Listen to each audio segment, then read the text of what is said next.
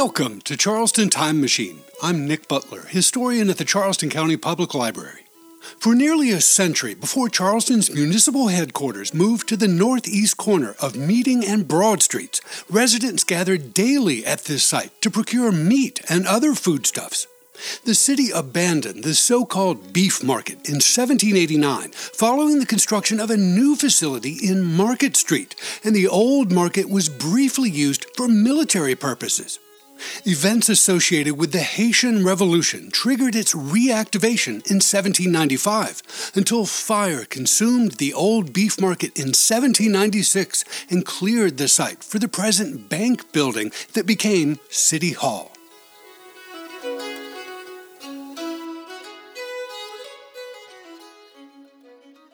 If you visit the ground floor of Charleston City Hall today, you'll see an attractive display that encapsulates the history of the site from the late 17th century to the early 19th century. That installation was created in the recent past, following an extensive refurbishment of the building during the early years of the 21st century.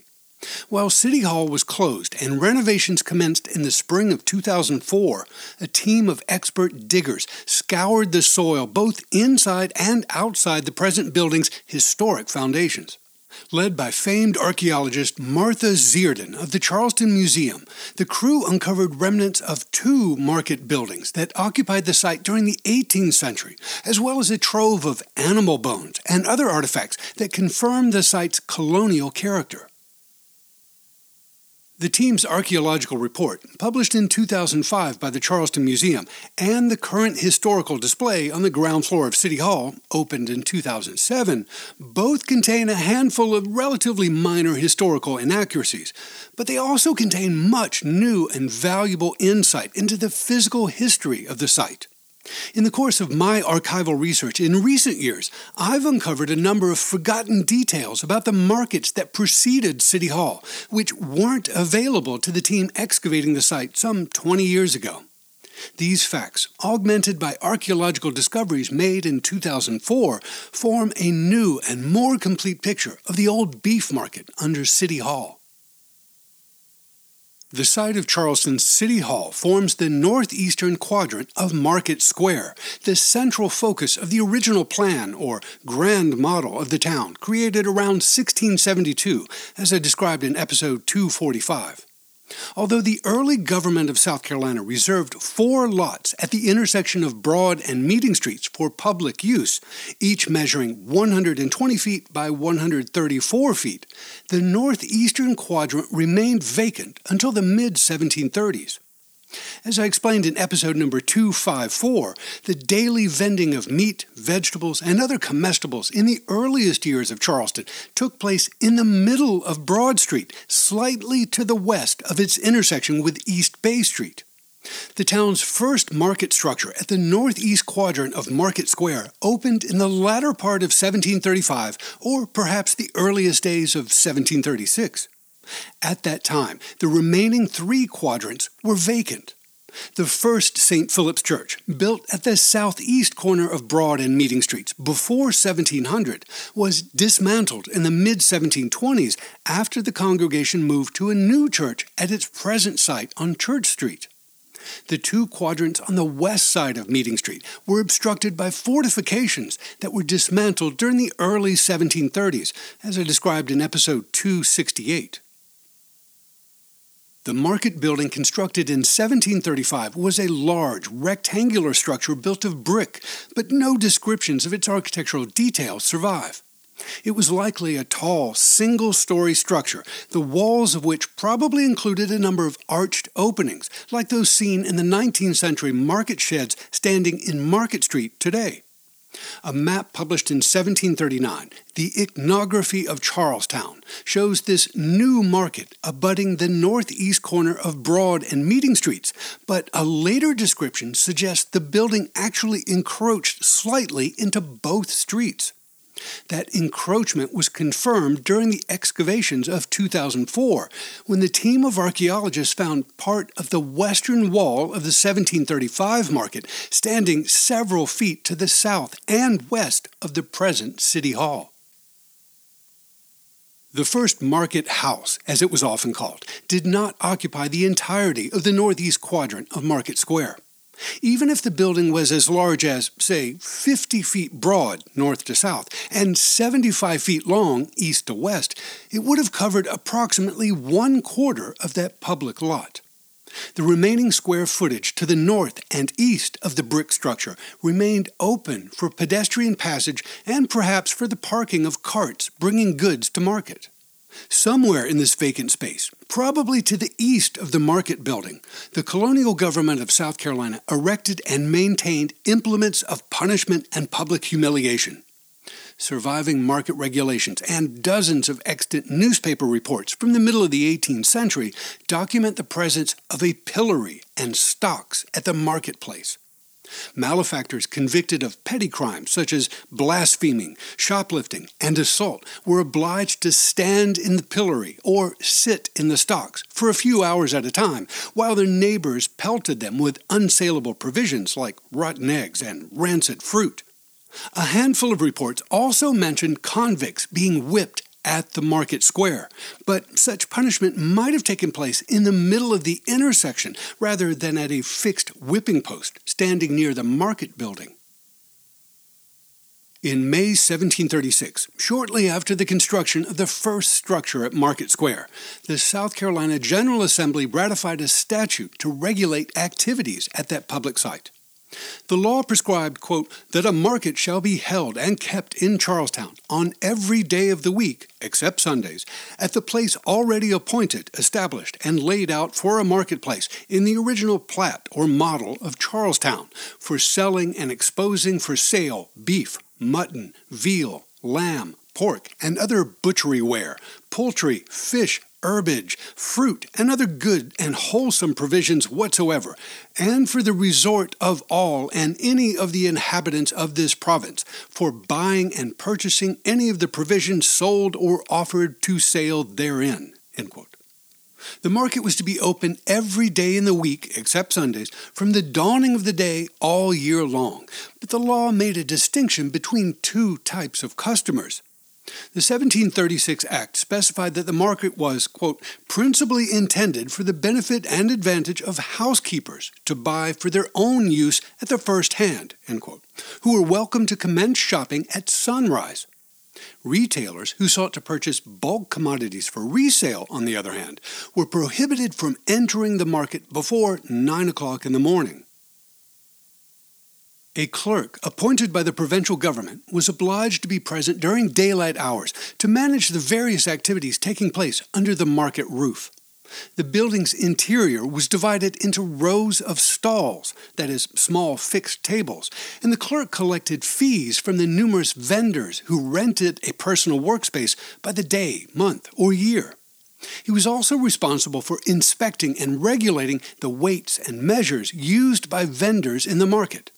Sellers were obliged to pay the clerk a small fee for weighing sides of beef and other meats, and for putting his seal of approval on implements used to measure specific quantities like bushels, pecks, and pints. The market law of 1736 did not mention the presence of a bell, but a 1739 revision of the market statute directed the clerk to ring the market bell at sunrise to announce the opening of the day's trade to individual customers, and again at 9 a.m. to signal the beginning of bulk sales to retailers. The 1739 Iconography of Charlestown identified the recently built structure at the northeast corner of Meeting and Broad Streets as the New Market, but its name evolved over the years. As early as January 1736, for example, it was called a meat market, even though it hosted the sale of fruits, vegetables, and fish. During the 1740s and beyond, it was more commonly known as the Upper Market to distinguish it from a smaller auxiliary marketplace standing on a wharf extending from the east end of Elliott Street into the Cooper River. That Bay Market, as it was identified in the 1739 Iconography, moved to the east end of Trad Street in 1750 and became known as the Lower Market, the history of which we'll discuss in a future program. Finally, the market at the northeast corner of Meeting and Broad Streets became known as the Beef Market by 1755, if not earlier. Bovine flesh was not the only commodity sold there, of course, but the vending of beef at the upper market distinguished it from the lower market at the east end of Trad Street, which sold only what they called small meats, such as veal, mutton, lamb, pork, and kid, in addition to fruits and vegetables.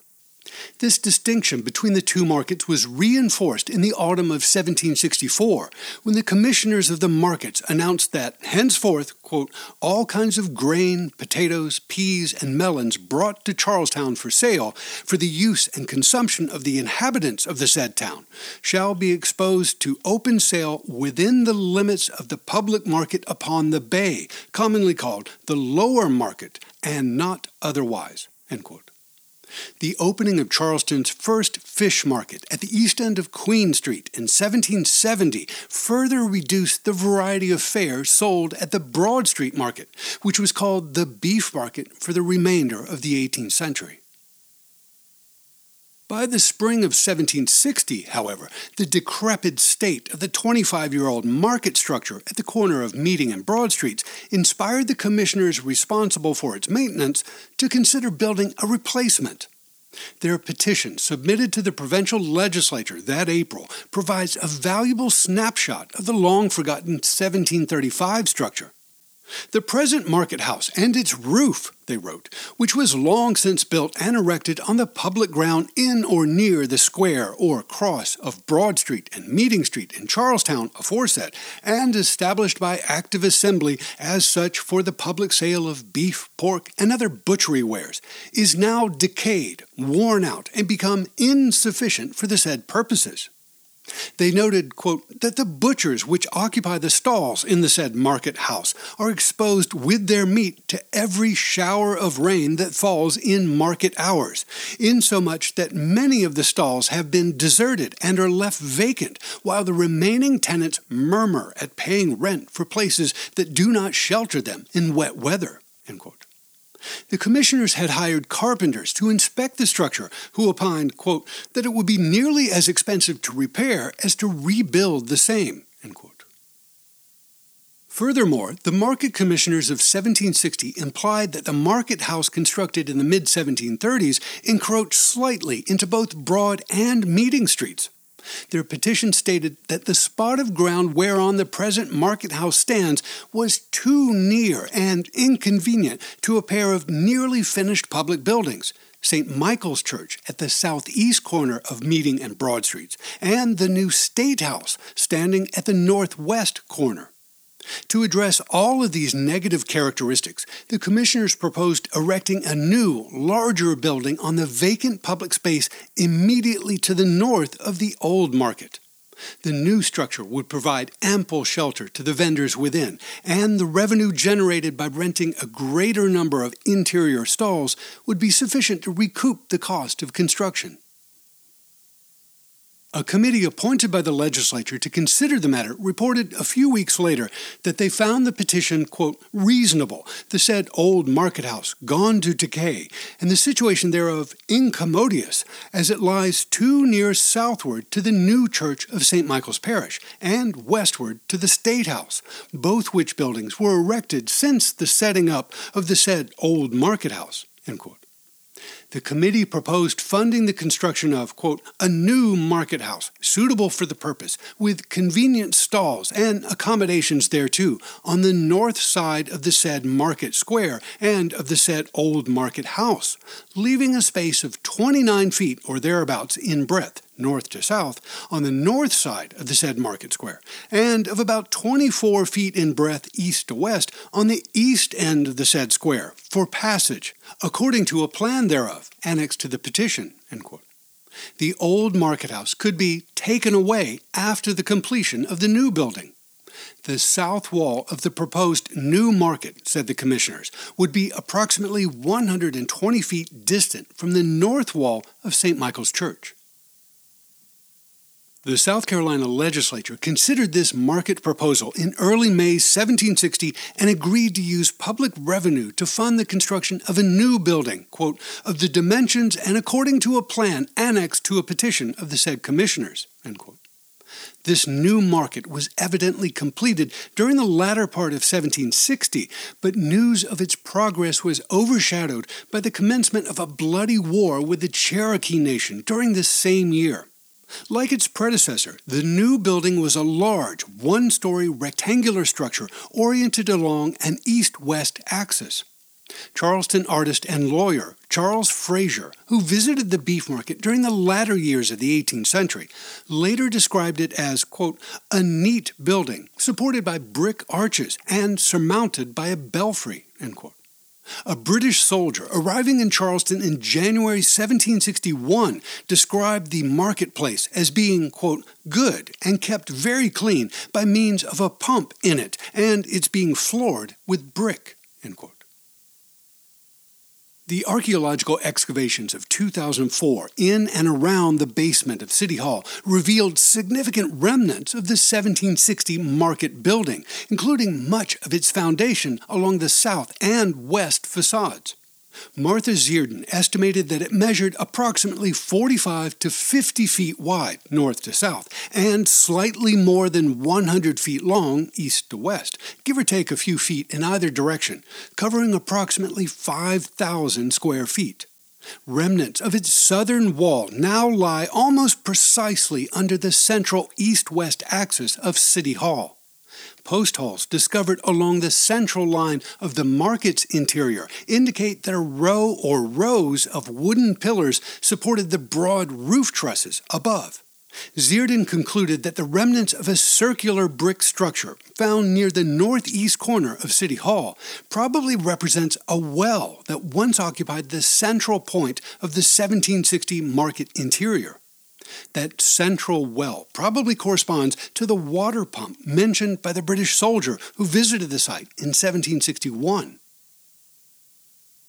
The excavations of 2004 also revealed evidence of a shallow portico in the center of the south facade of the 1760 market, projecting approximately 4 feet southward and measuring approximately 36 feet long east to west. I suspect this feature represented a low entry porch that likely included a few steps leading from street level to a raised brick floor inside the market. Following the completion of the new beef market in 1760, the removal of the 1735 building exposed a large swath of vacant ground on the south side of the new structure, ground now occupied by the southern half of City Hall. This open area, measuring approximately 40 feet wide and more than 100 feet long, was likely used for the pillory, stocks, and whippings mentioned in newspaper reports published during the latter decades of the 18th century. During the American Revolution, Charleston's beef market remained open for the entirety of the British occupation of the town, which lasted from mid-May 1780 to mid-December 1782. The incorporation of the city in August 1783 conveyed ownership of the beef market and other public sites from the state of South Carolina to the new City Council of Charleston. For the first 35 years of its existence, City Council occupied the upstairs chambers of the Exchange Building at the east end of Broad Street as City Hall. The old beef market at the corner of Broad and Meeting Streets, in the meantime, continued to supply provisions to residents and copious food scraps to swarms of hungry vultures. The 1760 building was nearly destroyed by fire in July 1785, however, when a small unmanned hot air balloon landed on its roof and ignited the wooden shingles. It survived thanks to the timely assistance of a fire engine and, quote, a mulatto fellow who, with the greatest resolution and presence of mind, climbed upon the house and cleared the roof of the balloon, then in flames, and also of the tin kettle which contained the burning spirits, end quote. The South Carolina State House at the northwest corner of Meeting and Broad Streets caught fire in February 1788 and burned to a hollow shell, but the beef market across Meeting Street was apparently unharmed. While state officials oversaw the repair of the old State House and its conversion into a courthouse for Charleston County, city officials contemplated moving the noisome beef market to a new location. 1 month after the fire, in late March 1788, the city of Charleston accepted the donation of a swath of land measuring 100 feet wide, extending from Meeting Street to the Cooper River for a public marketplace. Weeks later, the city commissioners of the markets published a call for bids to construct a new market building on the donated property, now called Market Street. A new beef market at that site, measuring approximately 200 feet long and 26 feet wide, covering approximately 5,000 square feet, was operational by the spring of 1789, after which time the old beef market at the corner of Meeting and Broad Streets closed. Details surrounding the opening of the new facility in Market Street and the closure of the old market in Broad Street are obscured by the paucity of archival sources from that era. Only a handful of Charleston newspapers survive from the years 1789 through 1794, and all of City Council's early records disappeared at the conclusion of the American Civil War, as I described in episode number 79. Despite this archival loss, sufficient clues remain to reconstruct an outline of the last years of the old beef market.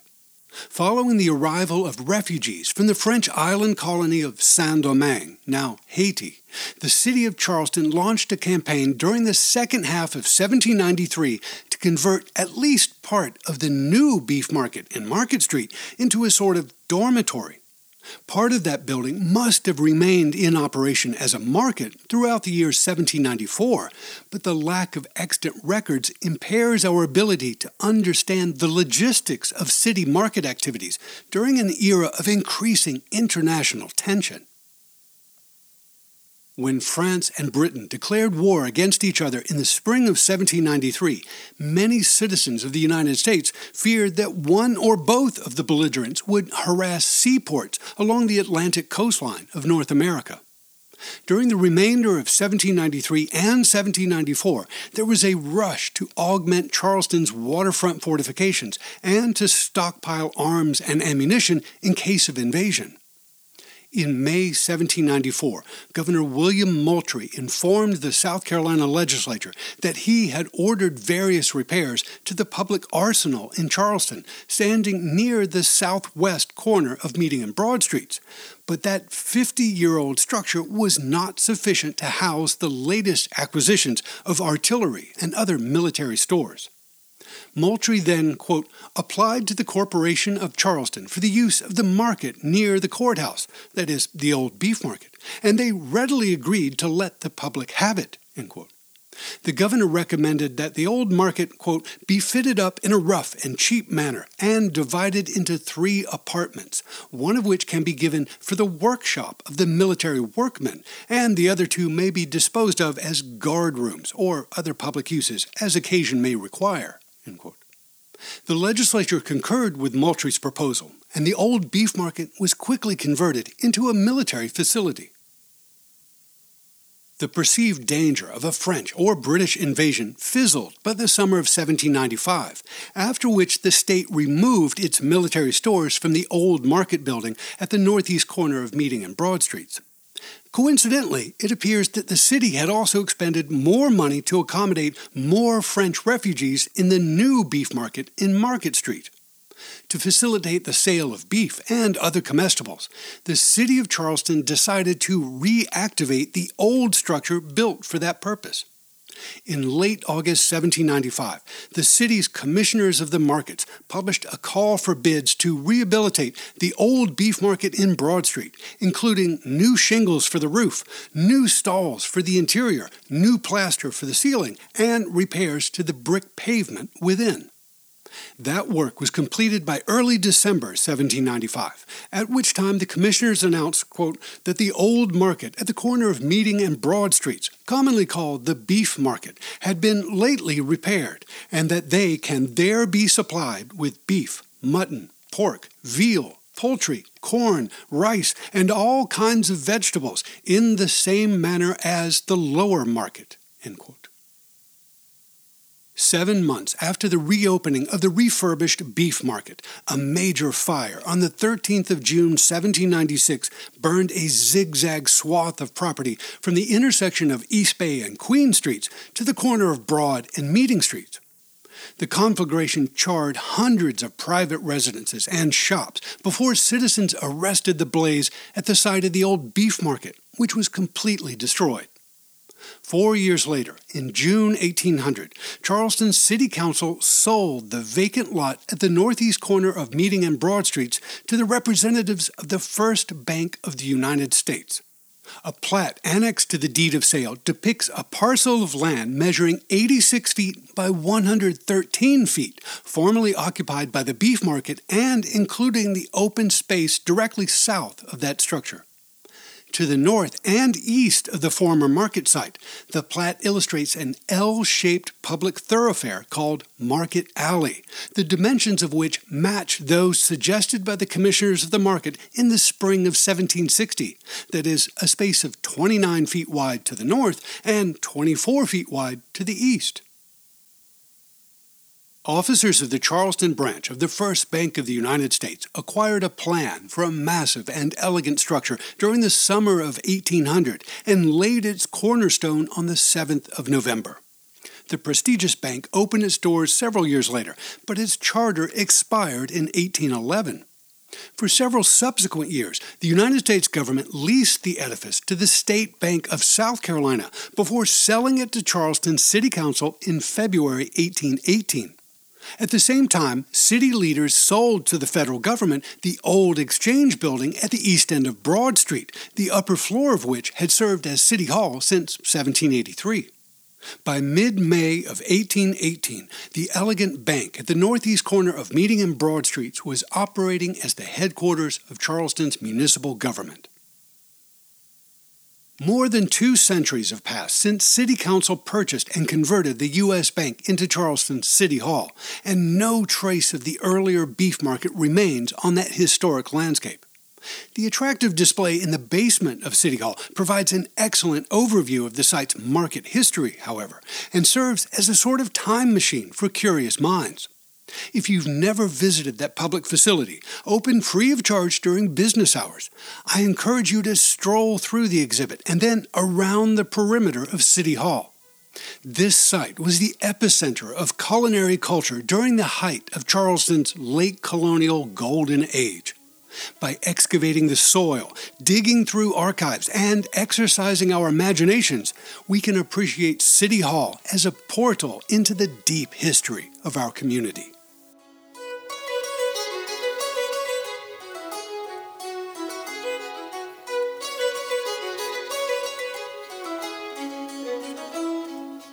Charleston County Public Library is your home for local history. To explore our resources and programs, and to read an illustrated transcript of this podcast, point your web browser to ccpl.org.